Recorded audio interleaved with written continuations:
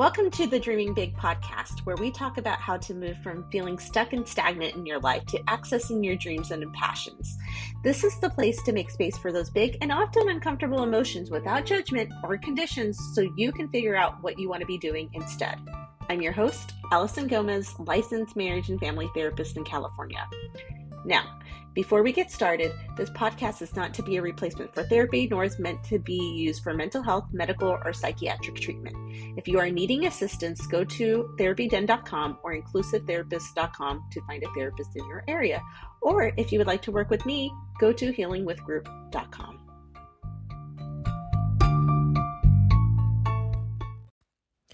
Hello, and welcome back to another episode of Dreaming Big. Today, we are going to be talking about your need to take responsibility for everything and everyone and how that it's holding you back. And I know there are people who are probably depending on you, whether that's in your personal or professional life. And there may be nuggets of truth in that. And I'm also here to challenge some of this because you're not fully responsible for everything either. You do not have limitless resources for that to be true. So we're going to talk a little bit. We're going to start this off by talking about what this might look like in your life. Taking responsibility for all the things. So what this looks like is you're literally taking care of everyone and the tasks that are associated with that over your own needs. Because it's not about like supporting people, because of course we need to support our people in our community, people in our families, because, that's what community is. However, there's a balance between supporting your group versus, supporting and making sure that your needs are getting met. And when this happens, when you're taking full responsibility for everything else, your needs kind of go to the bottom of the bottom of the list. It's on the back burner and it is burning and the smoke detector isn't even going off because you already took the batteries out because that's how often you let it just kind of simmer in the back, completely neglected. So like in your personal life, this might look like you making space for your friends and family to vent about their problems. And again, like none of these things are inherently I'm going to quote unquote bad. None of them are inherently problematic. It's more about is there a balance? Because this may look like you actually feeling like you're responsible for taking care of your friends and your family and listening to their problems. And of course, I want you to be there to support them. And at the same time, do you check in with yourself to make sure you have the space and the energy and the emotional resources or the time to be able to give to them without having to take away too much from you?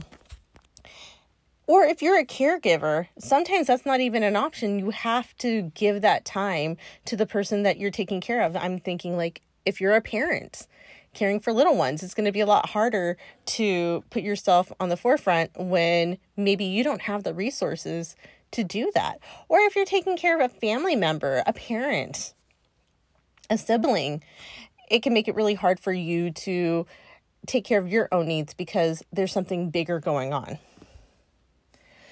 And this might also, apply especially when there are crises in the family, like when shit hits the fan, where you might just have to step in and kind of manage everything for them because nobody else would be taking that responsibility.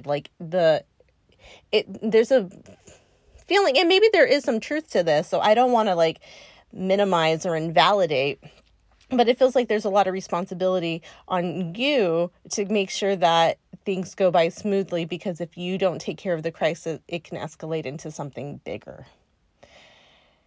And that's really hard because in the end, you're the one who's getting depleted.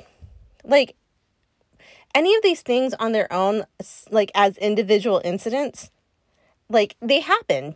Crises happen and someone needs to step in. Listening to problems of friends and family. Sometimes it happens and you need to step in. Or even crises at work. There's tasks at work that you need to get done because it's important and your team's depending on you. It happens. But it really becomes a problem when you truly feel like you are 100% responsible for everything all the time and minimizing the responsibility that other people have.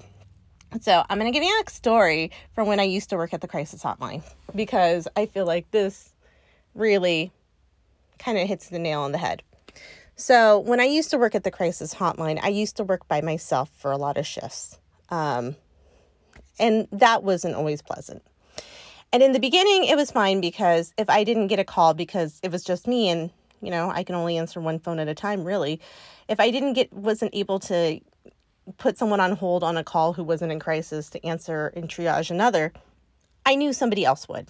It would go over to our crisis unit and everything would be fine. They would do whatever they need to do to take care of it. But at this one point, they stopped doing that, and they had the phones calls transferred to this little cell phone that didn't go anywhere. It's not like there was an on-call person who would call, answer calls should I not be available. It would just ring and then hang up on them. So there was a lot of pressure to make sure that I can answer every single call, even if I'm already on a call. And it's not necessarily a problem when someone isn't an immediate life or death crisis, but this becomes a problem when somebody is.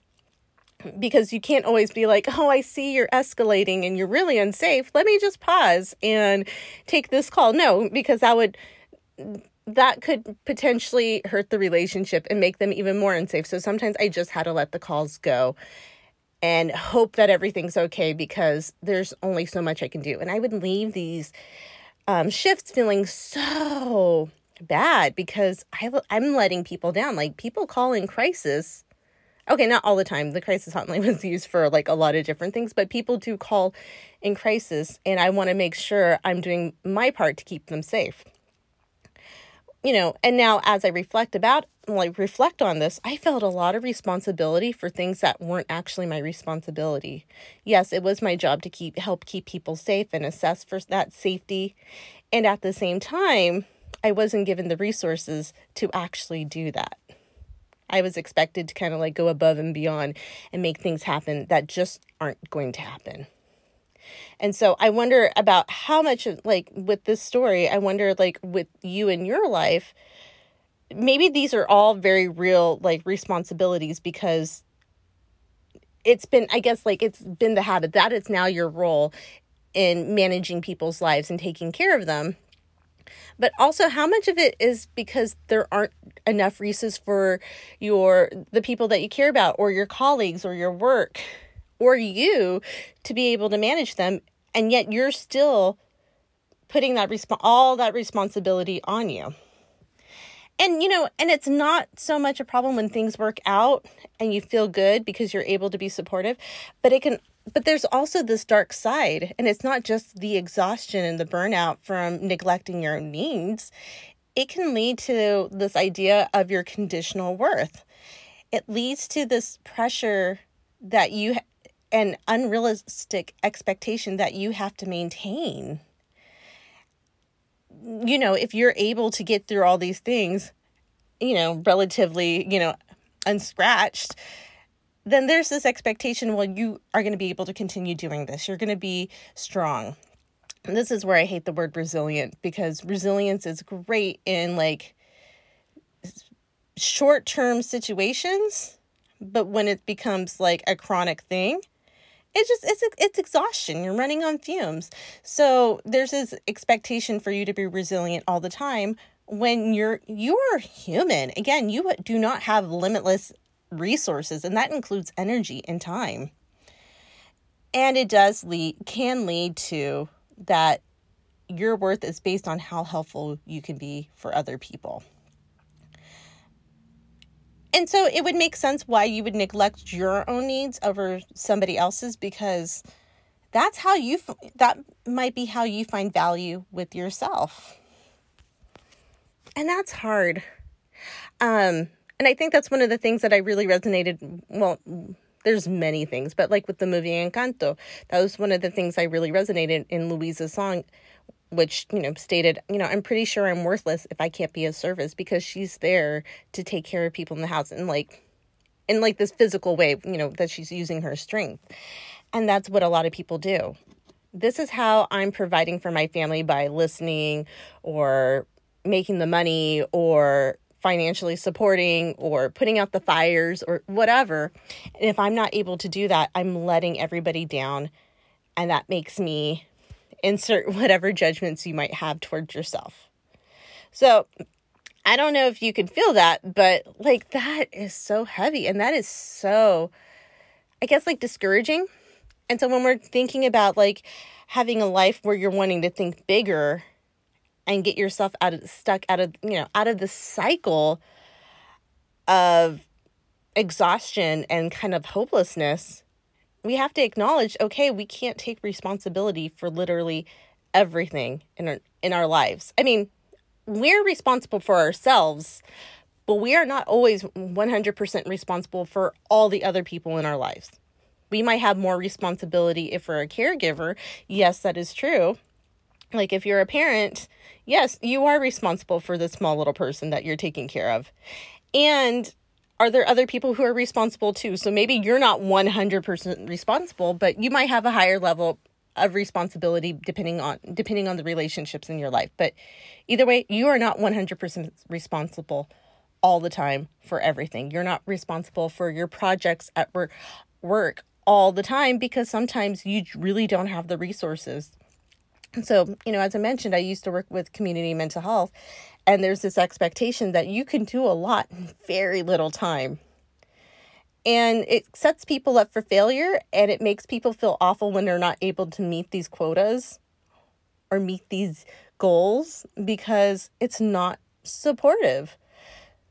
And that's not their responsibility. That's the system's responsibility, just like it wasn't my responsibility. It was unrealistic for me to answer every single call when I'm literally the only person there, and there's no way that somebody else could, pick up call. Like there was no way to do that safely all the time. So when you're able to acknowledge these things and truly believe it, because it doesn't feel real in the beginning when you're so used to taking care of everybody else, it does feel like a truth. And it feels like if you try to touch that truth, all the defenses go up, like, nope, here's the reason why. And of course they're doing that to, like, those defenses are there to protect you, but it also keeps you stuck, so letting yourself plant that seed of maybe you're not actually responsible for everything and everyone at all times. And your success with that doesn't determine your worth. Like, even if you can't help somebody out at some point, that doesn't impact how worthy of a human being or how valuable of a human being you are. Because, again, you are inherently valuable. So what do you do with this information? I mean, it's not enough to just say, oh, okay, well, no responsibilities. One of the things is you have to at least acknowledge that and then figure out, what do you want to do with that? And I know some of this has a lot to do with privilege.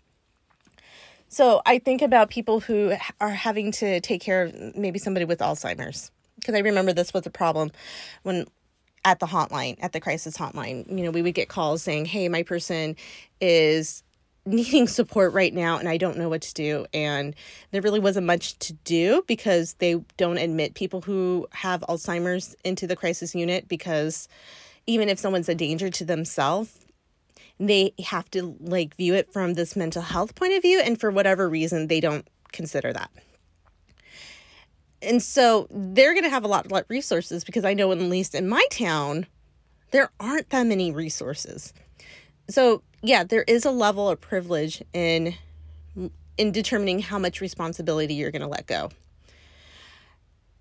But even that can be powerful, knowing that, look, even though I'm the one who have to pick up the pieces, it's not necessarily on me. It's not because that is really where my worth is. That's because the system's is really messed up, and there aren't enough resources to take care of the people that I need to take care of.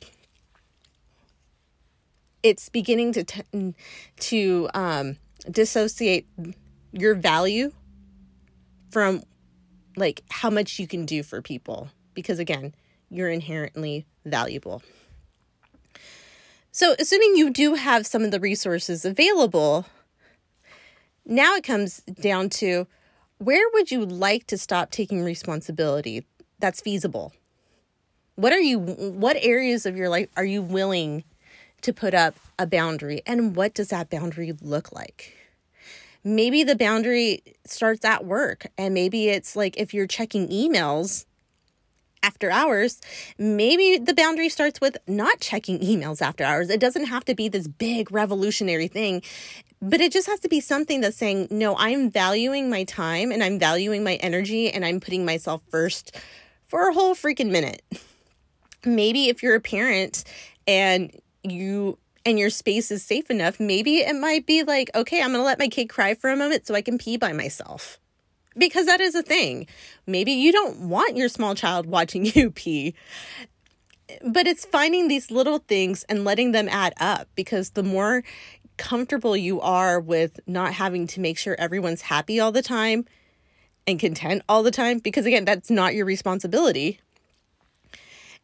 If you're not having to do that, then you get to have time for yourself for a whole second. How do you want to make yourself happy for this minute, or 10 minutes, or 20 minutes, or for the rest of the evening? What is it going to do for your life? And if you have no clue as to where any of these things, if you have no clue, like where to even start, that is okay too, because, as I mentioned, I like to do group therapy. Group therapy is something I'm very passionate about. Or maybe I haven't mentioned that. I don't know. But I do group therapy, and it's something that I'm very passionate about. And what I like about group is it's a really good setting for learning how to figure out boundaries and taking care of people, because if you run a really good group, then you're going to start caring for the people in the group. Like, that's kind of like required. You're supposed to like have some kind of trust and vulnerability with people in the group. And because you're in a group, just because you're in a therapy group doesn't mean you stop doing the stuff that you do on the outside. Like if you're somebody who takes care of everybody else on the outside, then you're probably going to be trying to do that in the group. You're going to feel someone having some kind of difficulty and you're going to want to rush and save them. But the beautiful thing about a group setting is that is the perfect time to learn, okay, how do I step back and assess how much can I support versus how much can I not? Like, do I actually have the resources, or is there somebody else I can let step in, like who can step in and provide that support instead because they have more at that time? And how do you cope with that, letting some of that control go and just trusting? So if that is something that you're struggling with, that might be something to consider, whether it's my group or a group in your local area, because it can be really tricky when you're learning it. And if you don't have guidance, it can really get overwhelming. So as we're wrapping up, I just kind of want to emphasize that you are not truly responsible for everyone at every time, every day, 100%. And even when you are, it probably isn't because that is where your worth and value lies. It's probably because we live in a society that doesn't truly provide the resources to help take care of people. You are more than what you can do for everyone else. Yes, it feels good to support. Yes, I encourage you to support. No, it does not necessarily mean you get to neglect yourself either. Well, thank you for joining me again, and until next time.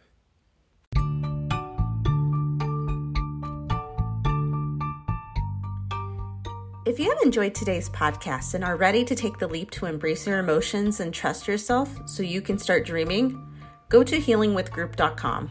Make sure to subscribe so you'll be notified when a new episode drops.